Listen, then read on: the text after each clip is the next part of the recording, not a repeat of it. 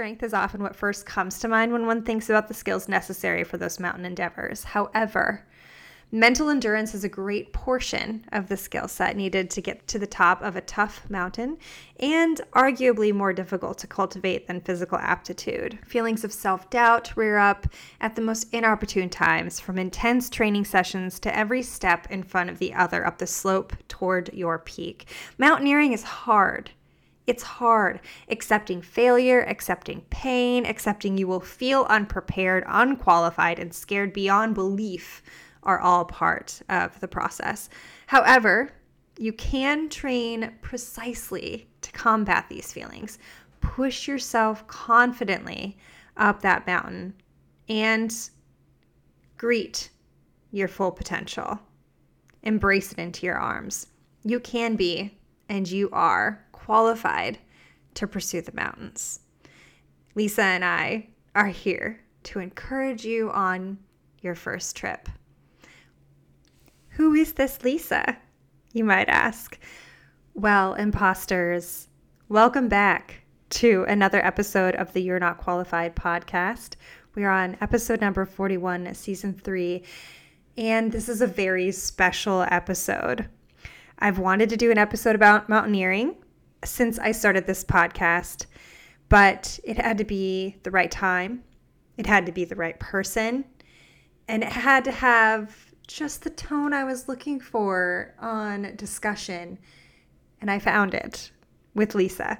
Lisa Thompson is an incredibly accomplished mountaineer. She has summited the highest peak on each of the 7 continents. She's summited Everest, that means, but she's also successfully summited K2. K2 is second to Everest in how tall it is, but it's incredibly deadly. K2 is considered the deadliest mountain.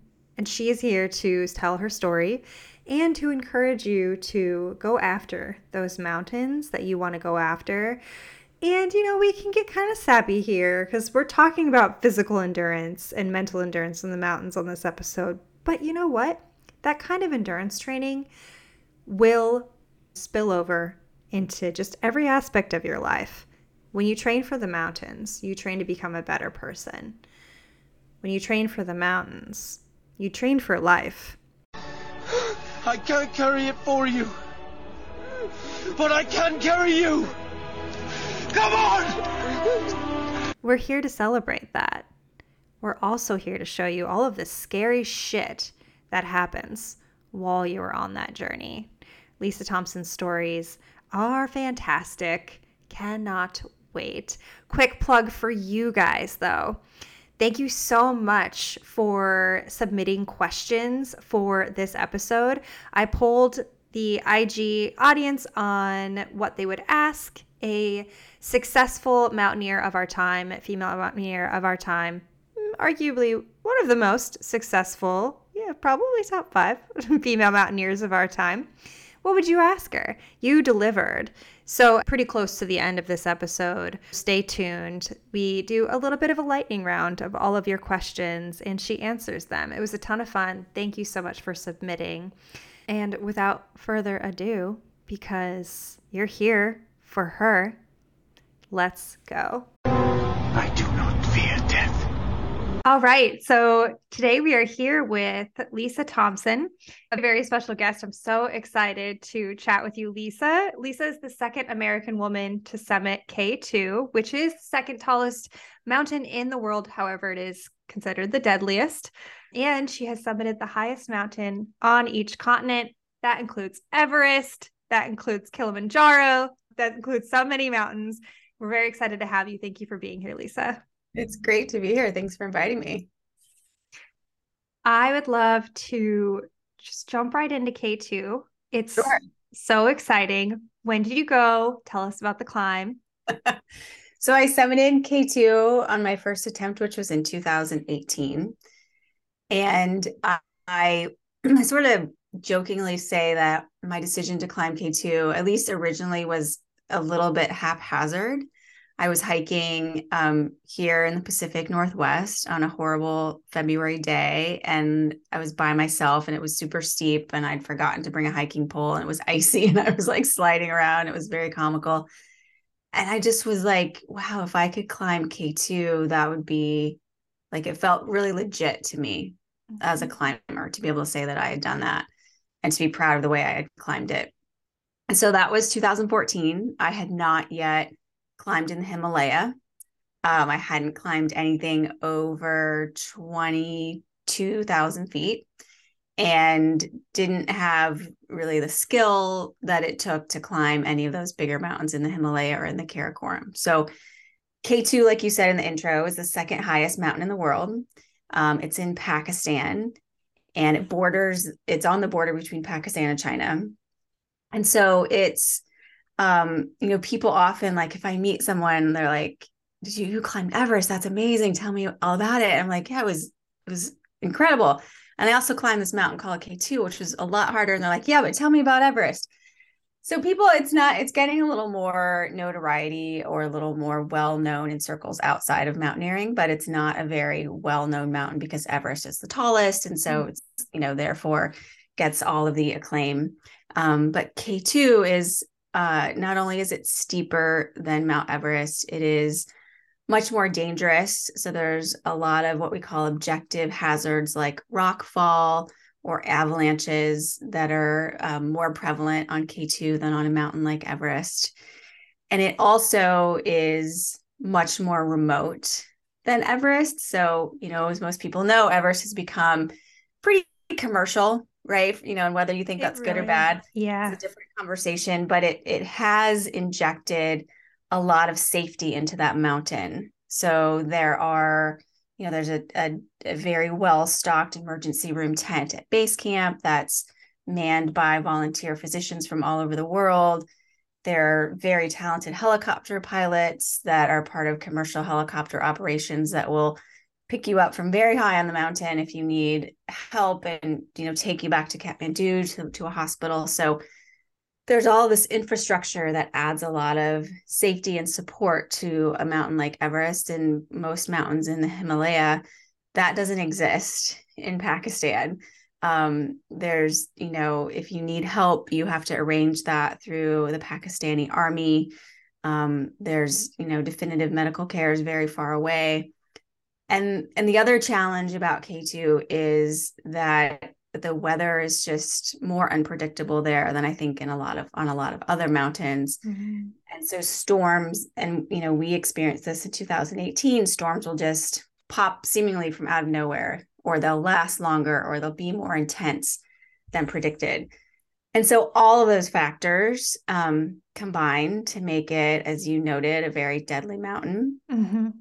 And it's particularly deadly for whatever reason. I think it's gotten better, but at one point, something like 6 women had summited and half of them had died, or 12 had summited and 6 of them had died. And so it just sort of had this like a little bit notorious reputation amongst women in particular.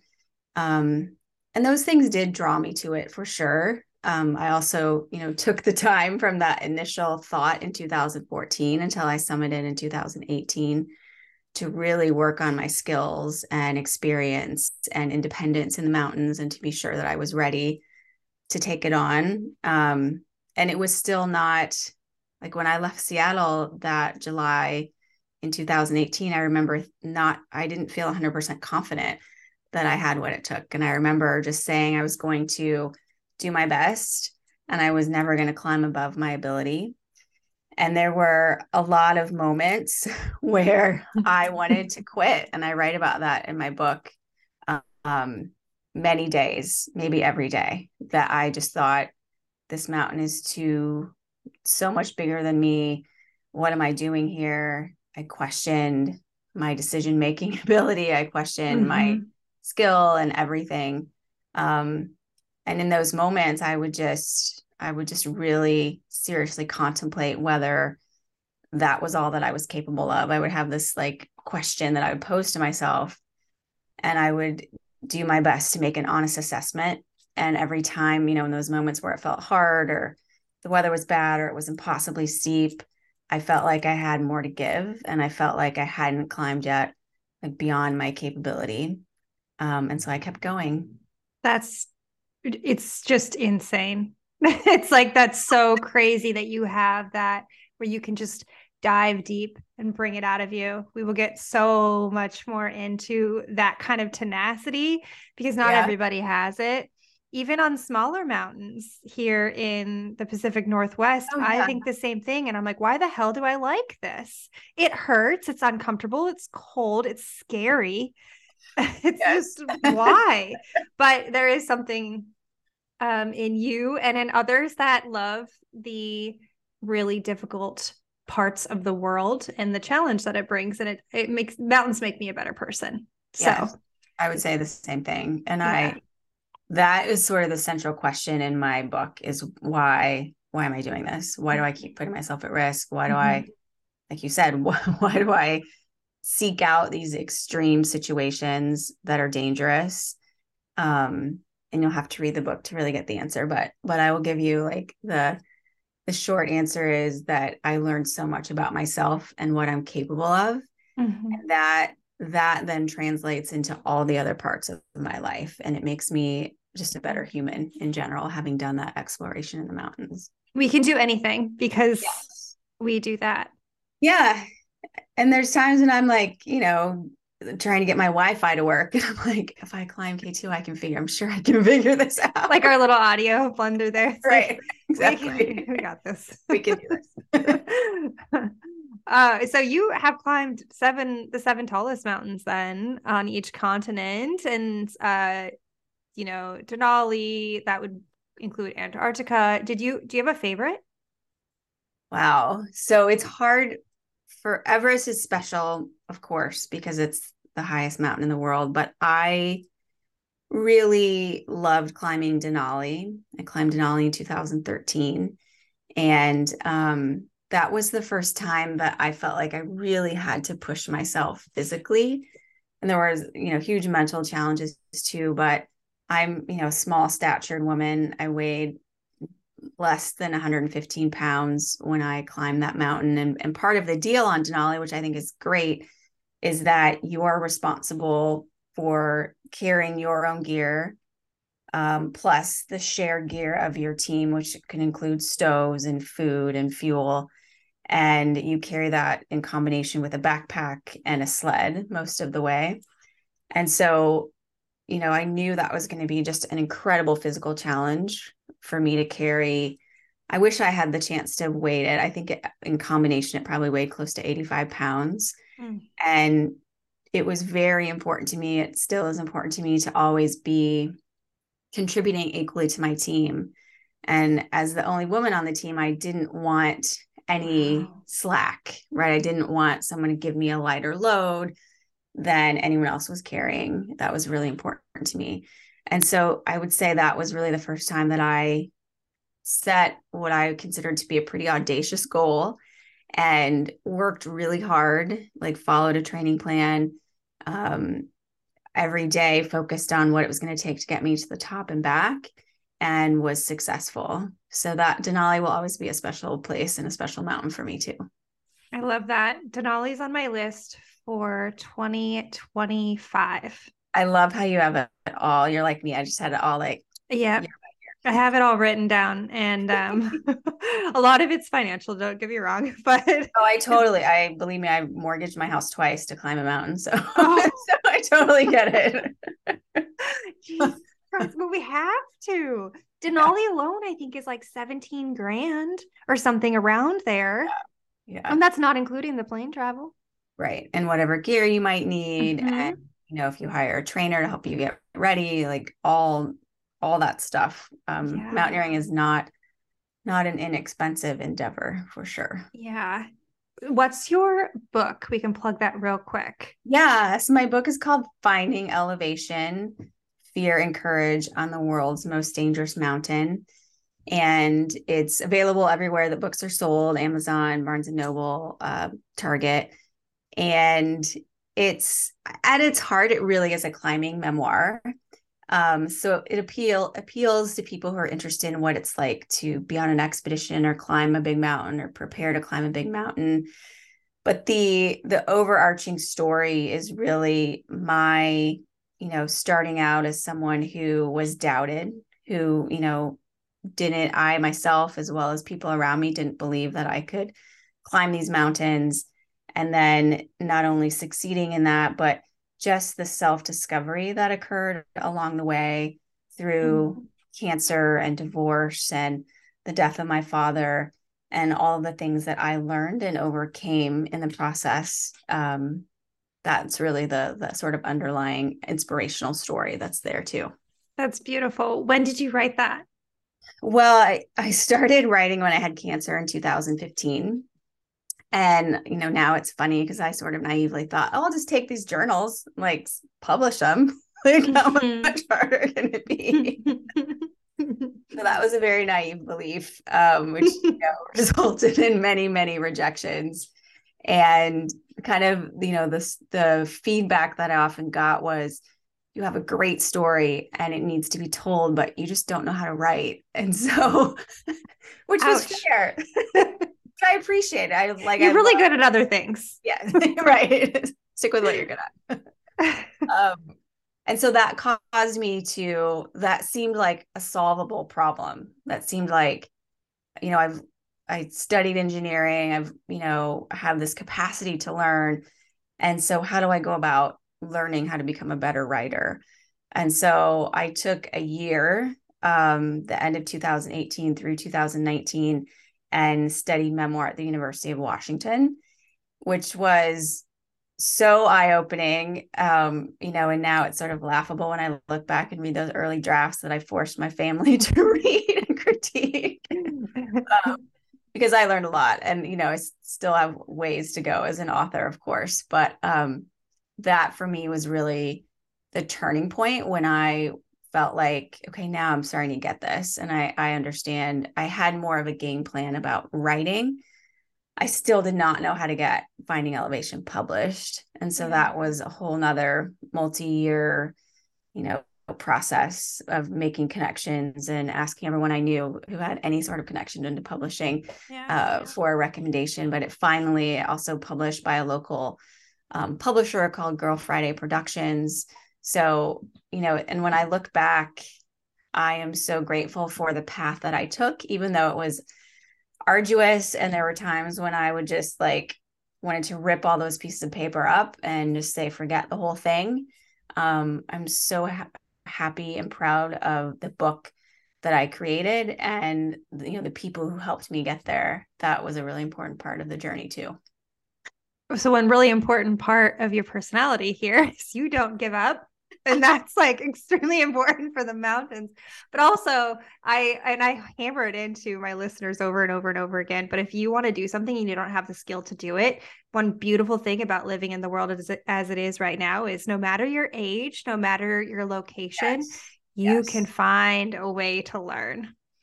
It's so true. It's there. Yes. And there's so many free options online now. I'm amazed if I go to Udemy or Apple, any of those places have just unbelievable resources for learning. And you're right, that didn't exist probably even 10 years ago. So there's no reason not to keep learning. We're very lucky. We are. Absolutely. Let's get into some of the mental stuff. And that's going to be a huge part of kind of the rest of the questions that I have for you, which are a lot. So we're going to get through what we can. But climbing is a practice, not only of physical endurance, but incredibly mental, arguably much more mental, especially in the way that I feel about it. So this causes people to feel unqualified to push harder. You get really scared on those mountains. You don't want to go higher. Your brain sometimes wins out, but in your case, not always.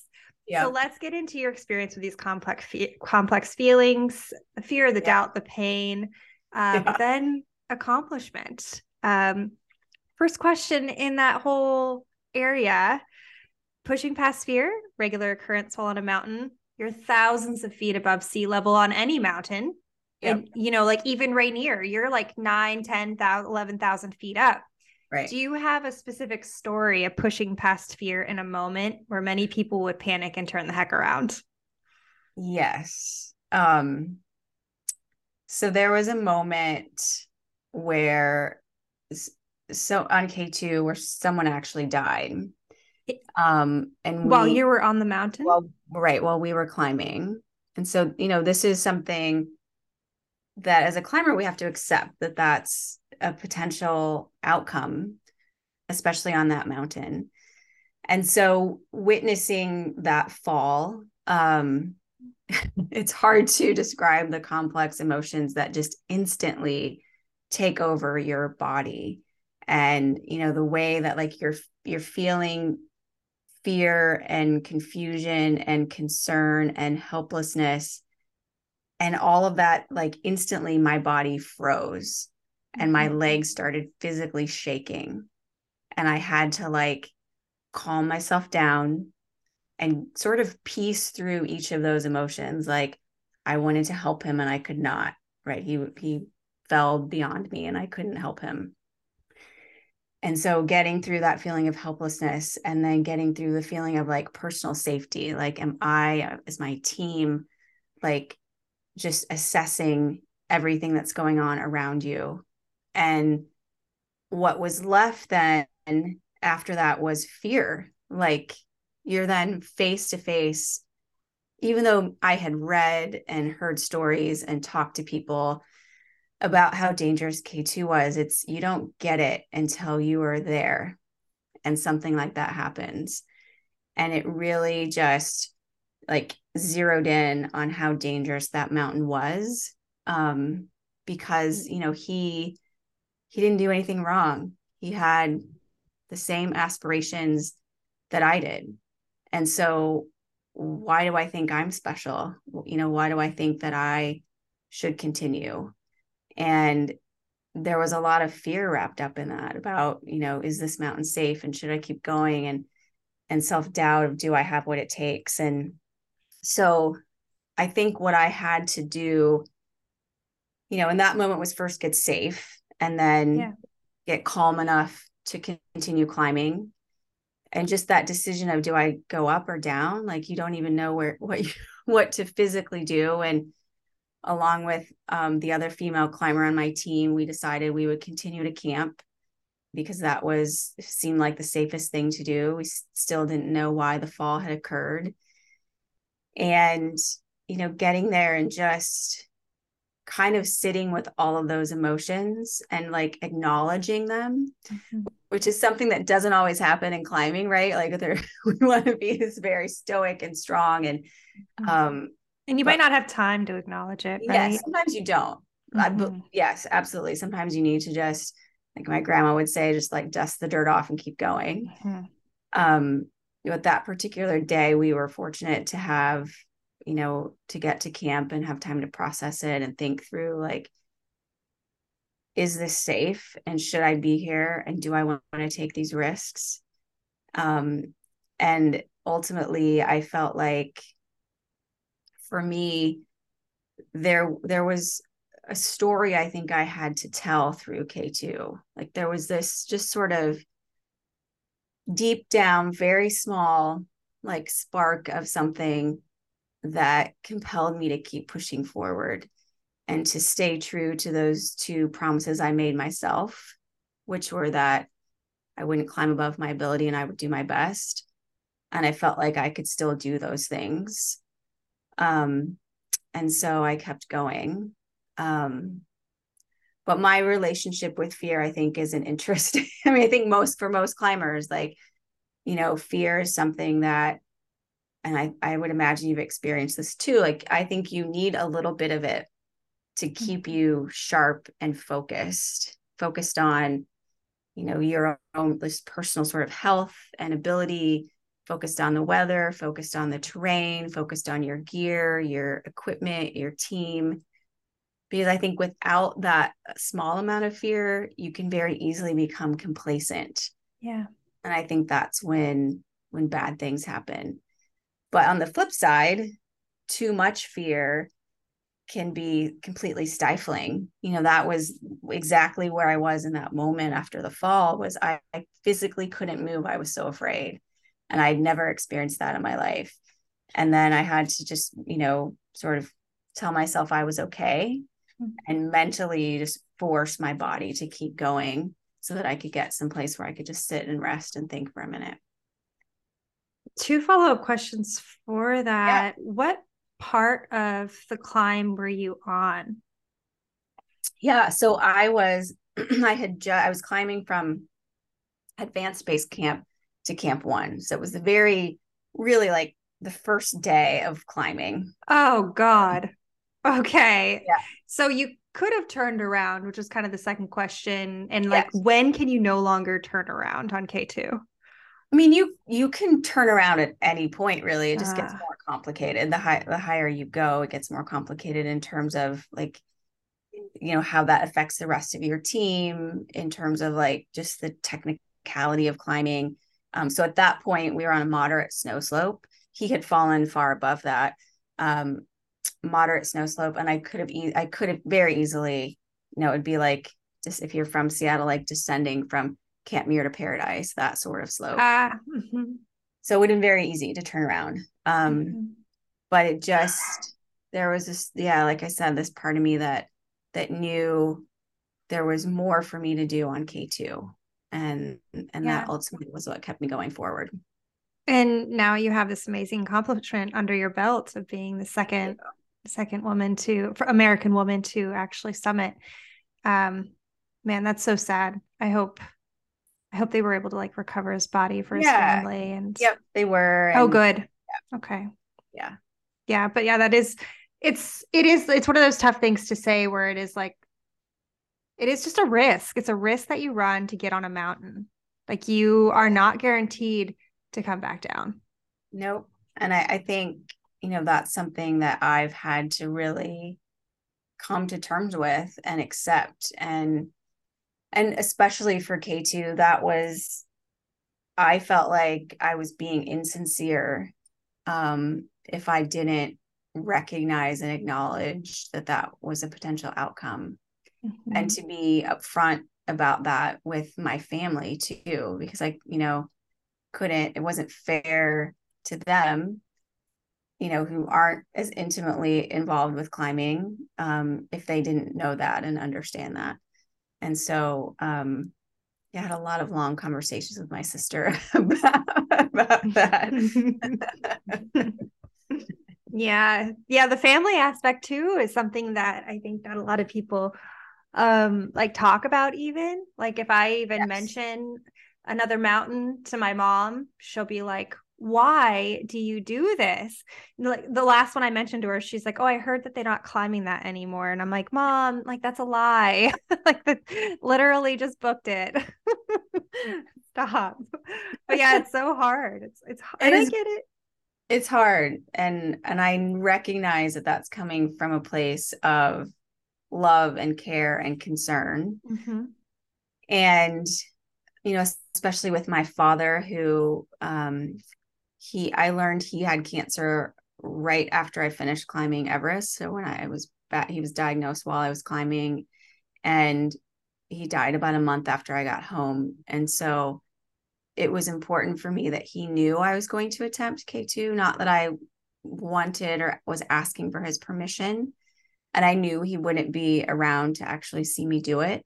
But I wanted him to at least know that I sort of had this one last big mountain that I wanted to climb. Um, and he had always been very, very supportive. But as someone who rarely left the Midwest of the United States, he just, it was hard for him to wrap. And I imagine your family's the same way, from being from the Midwest. It's hard to wrap your brain around the complexity of what it means to climb a mountain. And sometimes that means, you know, like I think my sister actually became more comfortable with me climbing as she researched more and learned that, there are safety mechanisms, and like this is how it works. And if something goes wrong, these are the resources you have.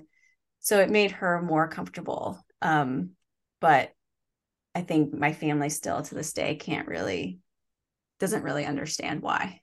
Yeah, that is a good resource to send them. When I did Rainier, Dave Hahn was one of Oh, my I love guides. Dave. Yeah, He's he's fantastic. amazing.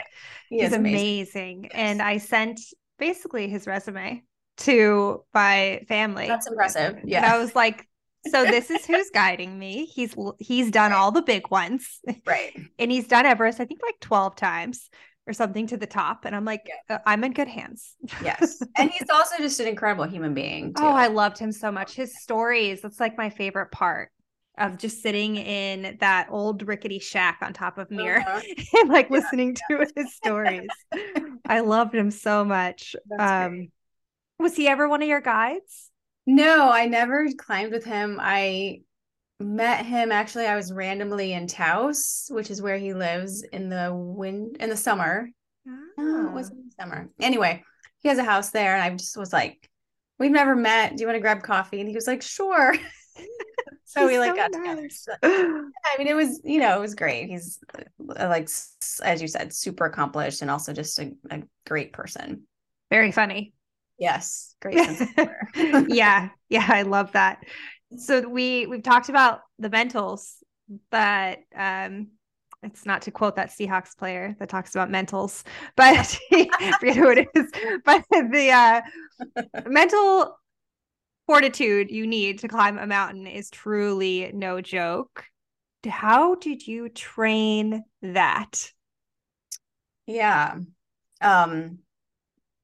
I realized, actually going back to Rainier, I remember one time, I think I was just going to Muir for the day to train, and there was a climbing team next to me.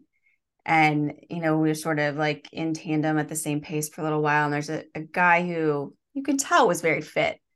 And he turned around like an hour in. And I remember thinking, like, it's totally mental for him. Like he just thinks he can't do it. And I coach mountaineers. And so I get to experience and coach people through that firsthand. But I knew very early on that it was a big component of climbing. And I took it as seriously as physical training, because I felt like I've always felt like I can't control the weather. I sometimes can't control my team, but I can control my attitude and my fitness. And to me, that fitness includes mental fitness too. And so before I went to Everest, I worked with a sports psychologist who was great. And she gave me so many tools that I still use today. If things get difficult, mantras that I use and say, ways that I motivate myself to keep going, ways that I assess whether I'm, as I said, like, still, is this all that I'm capable of? Like being able to assess whether I should keep going or not. And there have been so many moments where, I mean, even, for me climbing Rainier, like 2 summers ago, I was climbing with friends and it got really windy above the Disappointment Cleaver. And I was like, I'm just not really having fun anymore. Like, and I kind of gone through those mental things. And I was like, I think I'm good. Like I'm ready to turn around. And so I use those tools all the time, even climbing, mountains around here. And a big part of it is just stopping that negative mental chatter that can start and very quickly spread. And sometimes that comes from, I just don't feel well. I'm not acclimatizing as fast as I should be. Other members of my team are faster than I am. This backpack is too heavy. My stomach hurts. Like it can come from anything. And sometimes those are legit things that you need to stop and take care of. But often it is just me comparing myself to a situation unfairly, or comparing myself to another person when I'm not competing with anybody on that mountain. It's me in the mountain. And so having the tools first to identify that I'm starting to get wound up about something, and then having the tools to stop it and to just repeat something very positive that just literally drowns out that negative stuff. That's just been a huge tool for me. And I use it like even in traffic. Yeah, Seattle traffic sucks now. Yes. The heck happened? Exactly. In that vein, you must have used it as a breast cancer survivor as well through treatments. Absolutely. So Yes. how did that help you make it through that in one piece? Yeah, there's so many parallels to climbing and fighting cancer. And people ask me regularly, like, what did climbing help you, have the strength to fight cancer, or did fighting cancer give you the strength to climb tough mountains? And I think those two things are so intertwined for me that I don't know that I can really separate them. Mm-hmm. But there were many, many times when I was fighting cancer that you just feel so overwhelmed mentally, so similar to climbing, by what's happening to your body, by this, thing that's going on that you have no control over and no say in, or very little say in. And that for me and for a lot of people was just stifling. And there were times when I, didn't want to get out of bed and I didn't feel well. And I would tell myself, just do one thing. Like, today I'm going to wash my hair, or I'm going to put the dishes away. Like, just have those little micro goals that eventually add up. And when you look back, you see how much ground you've covered and what you've accomplished. But I think cancer, like climbing, sometimes requires just that like micro level of, I'm going to climb to the next rock. I'm going to do just one thing today that gets me closer to my goal. And when you do that consistently, it makes a big difference. Yeah. And then next day leads to next day, and it gets Totally. ideally easier, not always with cancer, but Right. you can see the forest of the trees. Yeah. And I think it also becomes a mindset too. Yeah. I think when I was first diagnosed, it was very easy to just get bogged down. And, by just doing those little micro things, it becomes just a part of who you are and how you navigate life. And I think you come from a place of, being much more positive and grateful than getting focused on the negative.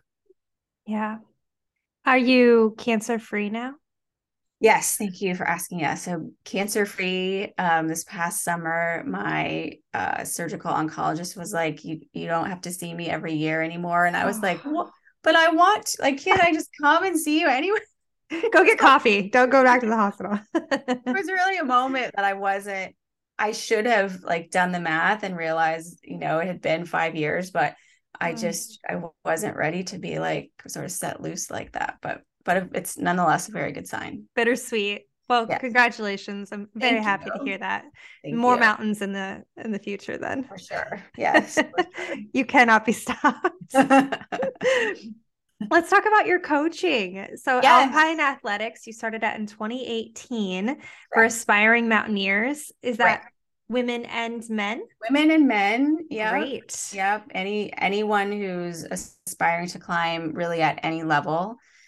And Alpine Athletics really grew out of, first I was coached by some really great mountaineers and was just so curious about the process and endurance sports in general. And I started to realize that I was often much more prepared for a climb than most of the other people on my team. And that goes back to me, being very ardent about, there's a lot of things I can't control, but how I show up is not one of them. And so I started, coaching my friends who were just climbing Rainier. And then eventually, actually, while I was at K2 base camp, just put together the business plan and the content for my website and started coaching in 2018. What a thing to do at base camp. I know. Well, there's a lot of downtime on That's amazing. Was there a certain need in the industry that you felt like you could fill? I think so it's a pretty small, people, there's obviously lots of trainers, but there's not many, although it's growing, that focus specifically on mountain sports. And as mountaineering and other mountain sports become more popular and mainstream, that the market is growing, which is fantastic. There aren't many women. I can think of 2 other women coaches. And I've, been fortunate to have climbed most of the mountains that I coach people to prepare for. And so I think that definitely gives me an advantage that I've been to Aconcagua, I've been to Denali, I've climbed Everest. I know what it's like to actually climb each of those peaks. Yeah. And I also like to focus on, obviously the physical preparation is huge, but like we were talking about, the mental component is, I would argue at some points, just as important as being physically fit. And then the other component that I focus on is making sure people are prepared tactically. So being sure that you understand the route, that your gear is super dialed, that you've, simulated as much of the climb as you can, you've studied it, you understand the risks. All of those things, I think, come into play to make people, really well-rounded in terms of preparation, and not just showing up physically fit, but lacking those other two pieces, which like I said earlier, can often result in not getting too far past the parking lot. Right. That's so interesting you say that, because there are obviously differences in how people feel prepared and what goes into helping them feel prepared. Yes. For me, it was like, I have never been on a rope team without a guide yet, but even so, I wanted to take a crevasse rescue training course. Yeah. So I knew what Yeah. to do, even though they would be there in the moment to tell me what to do.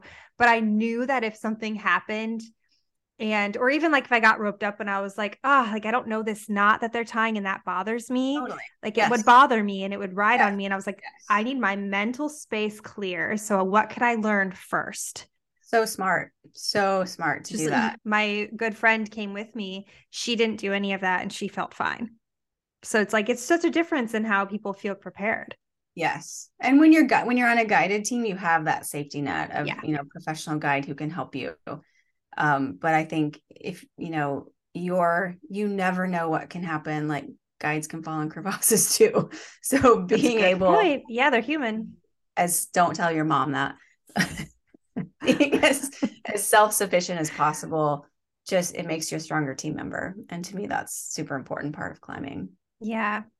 Yeah. I mean, Dave Hahn hasn't, I don't think, fallen into a crevasse. He could probably just claw his way out, I'm sure. Probably, actually. It's like superhuman. What about your all-women led expedition in Nepal last year then? Tell us about that. Yeah. That's exciting. So this, just so I'm looking at a picture of us now. So yeah, here, I at least have this on my card at my desk. So this is all of us, like, porters. Our cook staff wasn't there yet, but this is us at a tea house. Guys, everyone looks so happy. Yeah. So this was the idea of myself and a couple of other female climbing friends, and we've all been the lone woman on a team, and that's getting better. But we were chatting over Zoom, and we thought, wouldn't it be cool if we just had an expedition that was entirely women? And so we just pursued that. And for us, it meant not just that the climbers were female, but that everyone who was a member of the team was a woman as well. And so, like you saw in the picture, like, all of our porters were female, our base camp staff was female. And I wasn't prepared for how meaningful that climb would be and how much we would all take from it. Like, to me, it was just like, in the beginning, it was like, yeah, let's just show what women can do when we support each other. Mm-hmm. And it was so many facets of just being special and a very freeing experience. So we were a few days in, we were walking. So the mountain we climbed is called Cholatsi. It's a 21,000-foot mountain, a little bit technical. It's in the valley next to Mount Everest. And so most of the walk to base camp is the same as though you're walking to Everest base camp. And a few days in, we thought, like, I just don't feel as stressed as I normally do. We had all summited Everest before. And we just realized that we weren't carrying around any of the pressure of needing to perform. And often that's self-inflicted. Totally understand that. But there's often, I think, on a mixed gender team that is predominantly male, there's this pressure that women feel to, carry the same load and to sort of go along with jokes that are maybe a little off color, or to push harder because you don't want to be seen as the weakest person on the team. Mm-hmm. And none of that existed. And so that was just an incredible freeing feeling that created an environment where we were all happy and supportive and open about how we were feeling about the climb. And that created this other interesting observation, which is that we were all afraid. Like I was responsible for logistics, and I thought it's never going to come together. Like, we're going to get to base camp and there's not going to be any tents. And the, women who had never walked more than 2 days from their village agreed to help us cook, and they didn't think we were going to like the food that they cooked for us, which was in fact fabulous. So just seeing that we all had this fear of not being capable, and that we were able to move forward in a supportive way in spite of that, it just created, like, I've never laughed, I've never cried so much, I've never danced so much on an expedition. It was just really, really special. And part of what made it special too is that we had intentionally asked women to join the team who had either experienced some sort of hardship. So maybe their husband died in an avalanche on Everest, or their husband was a porter and was ill, and she needed to find a way to support her family. Or women who were interested in learning to work in the mountains and couldn't get a job as a porter because they'd never done that before. So an expedition wasn't going to hire them. And so it was this really cool. We also raised money to send 8 girls to school in Nepal, girls who would be otherwise likely to be trafficked. And so it was just a very cool full circle kind of climb and moment, and just incredibly supportive. And the climbing, so that was like nothing to say about the mountain, which was absolutely beautiful. And the days that we were there, there was no one else climbing. Oh my God, the mountain to yourself. Yeah, you just, especially in Nepal with, there's some very, very popular, well-known mountains. And this wasn't one of them. And so just to have that whole mountain experience to ourselves was absolutely spectacular. That's incredible. Were you on a side of the mountain where you could see Everest? We could see Everest. Yeah. That's so cool. You're like, hey, we've been there. It was, and even, looking at it now, it still feels like, holy cow, I can't believe I was up there. I can't believe I did that. Oh yeah. It's nuts when you see it. When you see it, and you're like, I stood on top of that. That's gotta be just the most insane feeling, especially for very surreal, for sure. The biggest mountains in the world. Yes. No big deal. So I pulled the folks from Instagram about, well, I guess the question to them was if you could ask, because I didn't want to tell them who you were yet, because that would spoil it. So I was asking if they could ask one of the most accomplished female mountaineers of our time any question they wanted to. What would the question be? So I have 5 questions here. Some of them tap into a little bit of what we've been talking about, but kind of maybe if we could just like sort of rapid fire it to make it a little bit fun. Yeah. Awesome. So here they are. First one is from Elisa. What do you tell yourself to keep going when all you want to do is stop and turn around? Like, maybe what's your mantra? So my go-to mantra is I am strong. And so, and I learned that from the sports psychologist, and I will use it in tandem with my body moving or with my breathing. So often I will move, say, my right foot, and I will say the words I am, and then I'll move my left foot and say the word strong. And I really try to like feel it, not just, I want it to be more than words for it to really have an impact. I love that. And it's with the movement too. It's like, you got to put one foot there. Correct. Yeah. You don't get to say it unless you move the foot. Right. From Steph. And spoiler alert for Steph, she's a good friend of mine. And this idea came up on our last hike that we did together, where we ended up in a blizzard. This just like last month. And we were seriously like, what are we doing out here? We literally just hiked up to some hot springs and we're like, was it worth it? But when we were on our way down in the blizzard, we were kind of toying with this idea and she reminded me of it. And she's like, you got to ask her. So when/how do you decide if a climb is for physical strength or mental fortitude training? So I think it starts out as physical. Like if I'm preparing for a big expedition, the first few months will be all about just physically getting prepared, getting stronger. Mm-hmm. And then at some point I will start studying the mountain, and I'm a complete nerd and make pivot tables and like totally geek out. And then once I know that, I kind of match that up with my concerns. So if I'm worried, like when I went to Antarctica, I was very worried about being cold, for example. Yeah. And so I needed to develop a plan for what would happen if I was cold. And that's where the mental part comes into it. Or if I'm worried about rock fall, then I need to develop some sort of mental game so that if that happens or if I'm in a situation, I have a plan to get through it. Right. Do you ever just slog yourself up like Mount Si, like 5 times for mental strength? Yeah. And so there were a lot of like doing Mailbox Peak, twice, doing, Si, like up one side, down the other side, and then reversing it. All that stuff is just a huge mental. I think anytime you do 2 things, anytime you do repeats like that, it's a big mental.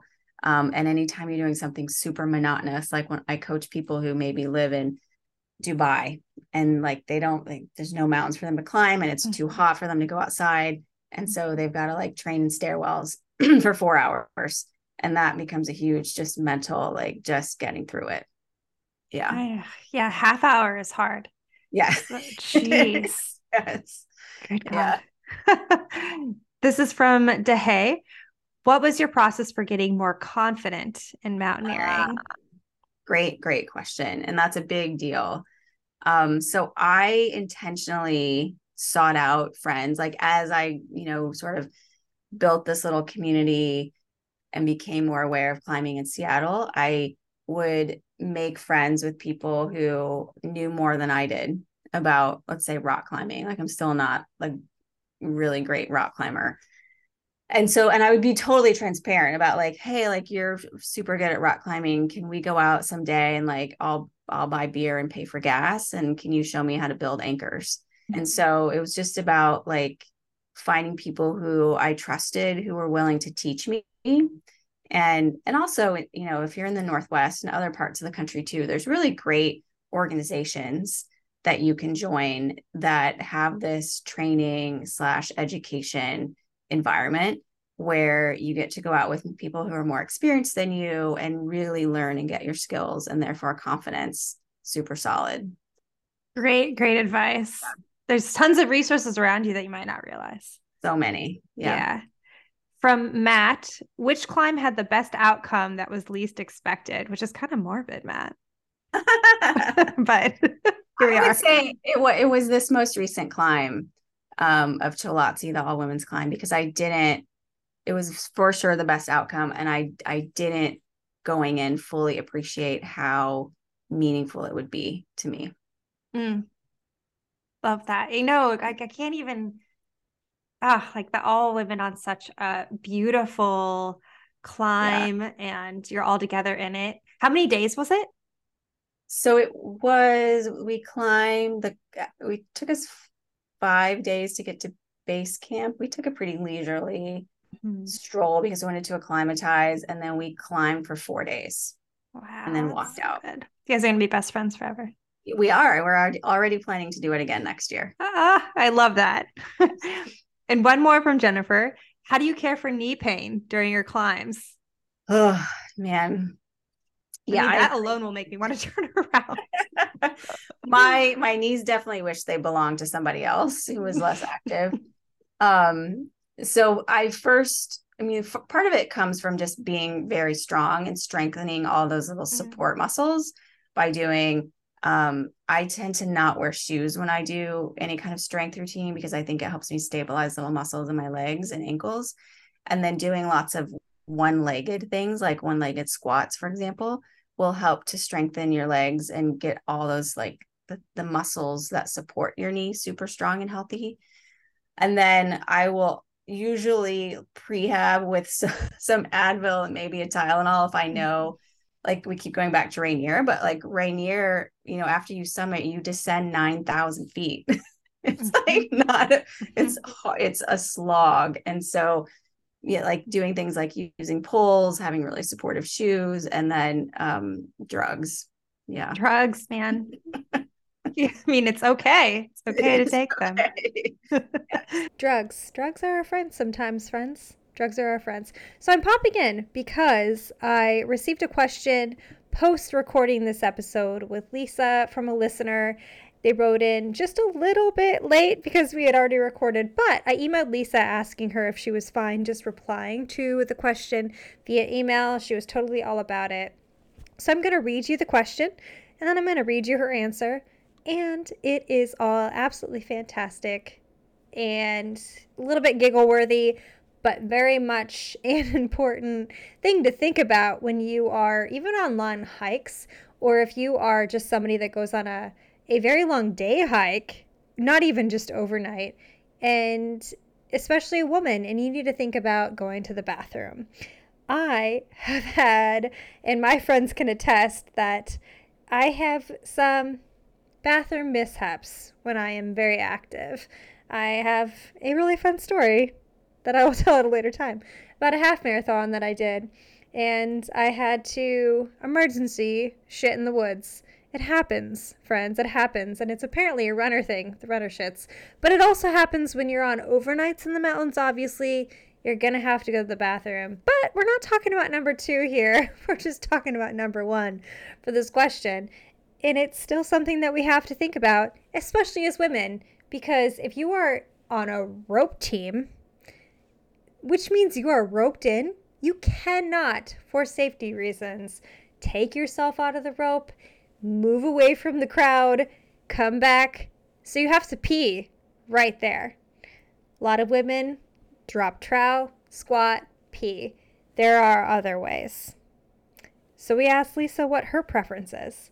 And I mean Allison. Allison's question was, so, Shewee or what? Lisa Thompson's reaction, awesome and important question, and she wishes more women would ask and share about these topics. Lisa says, my preference is the old school freshette. I tried other, more flexible funnels and made a mess, especially when wearing multiple layers and a harness. Whatever funnel you choose, I recommend practicing in the shower first. Solid advice, Lisa. I told her in my email to her, I used a Shewee on a hike, and it takes some getting used to, and I should have used it and gotten used to it first. Like I literally was taking it out of the packaging on the hike. So don't do that. Practice in the shower first. These days, unless she is on a rope team or in an extremely cold weather, she probably just squats.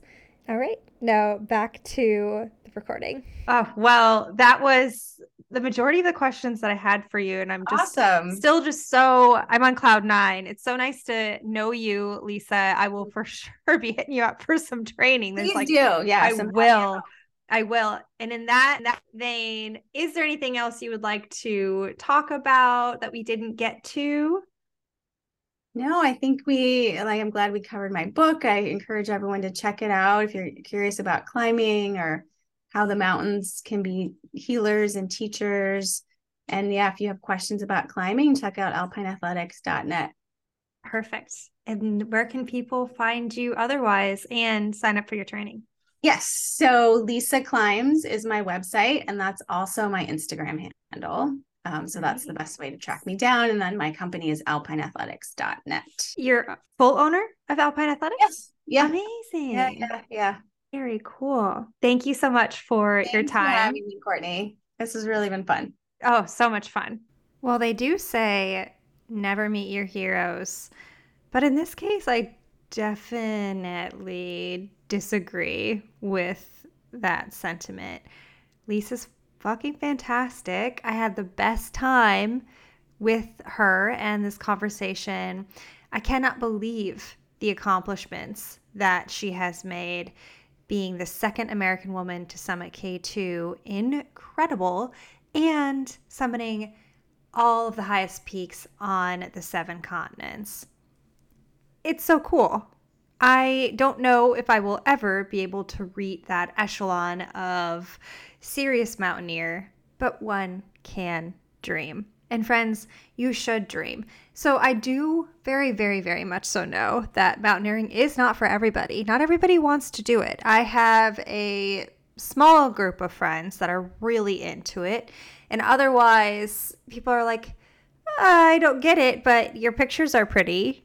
I'm going on an international trip with some friends. And while there, I plan on going on a 2-day climb for a really big volcano. And they're like, well, we're going to just be in the city having fun. We don't get it, but okay, have a good time.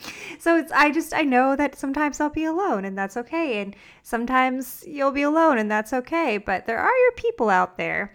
But on the other side of that, there are other things that this can inspire you to do. Because climbing mountains is so damn hard, that kind of tenacity and grit can certainly be something that you take away from folks that do climb mountains and bring into your own life for approaching jobs fearlessly, approaching maybe even a hike that you've been afraid to do. Maybe you don't have immediate desires to get on a snowy high mountain, but you want to do a really hard hike in your area. I encourage you to do it. And hopefully this conversation can play a part in encouraging you to do things that scare your pants off, but will light up your life. All right? One foot in front of the other. One foot in front of the other, and you've got this. Just develop a mantra for whatever you need it for, and go do that thing that scares you. I looked into your future and I saw death. But there is also life. So your trivia, we have said that Lisa Thompson is the second American woman to summit K2. Who was the first American woman to summit K2? So her name is Vanessa O'Brien. I did ask Lisa about her, and Lisa and her are friends. She said it's a very small world of this type of mountaineer that goes after these huge climbs. Vanessa O'Brien became the first American woman to climb K2 and the first British woman to climb K2, thanks to her dual nationality, on 28th of July, 2017. Seriously, not that long ago. That was 5 years ago. Under 5 years ago. It's 2023. Wild. You truly can do anything. All right. She successfully led a team of 12 members to the summit and back, and it was her third attempt. That's another thing that, is pretty well known, I suppose, for climbs, but you don't always make it to the top. There are so many factors at play. There's the weather, there's the terrain, there's your group if you all have to turn around, there's your own physical capacity, there's physical strain on your body that might make it dangerous to continue. You just might not make it to the top, and it might not even be on you.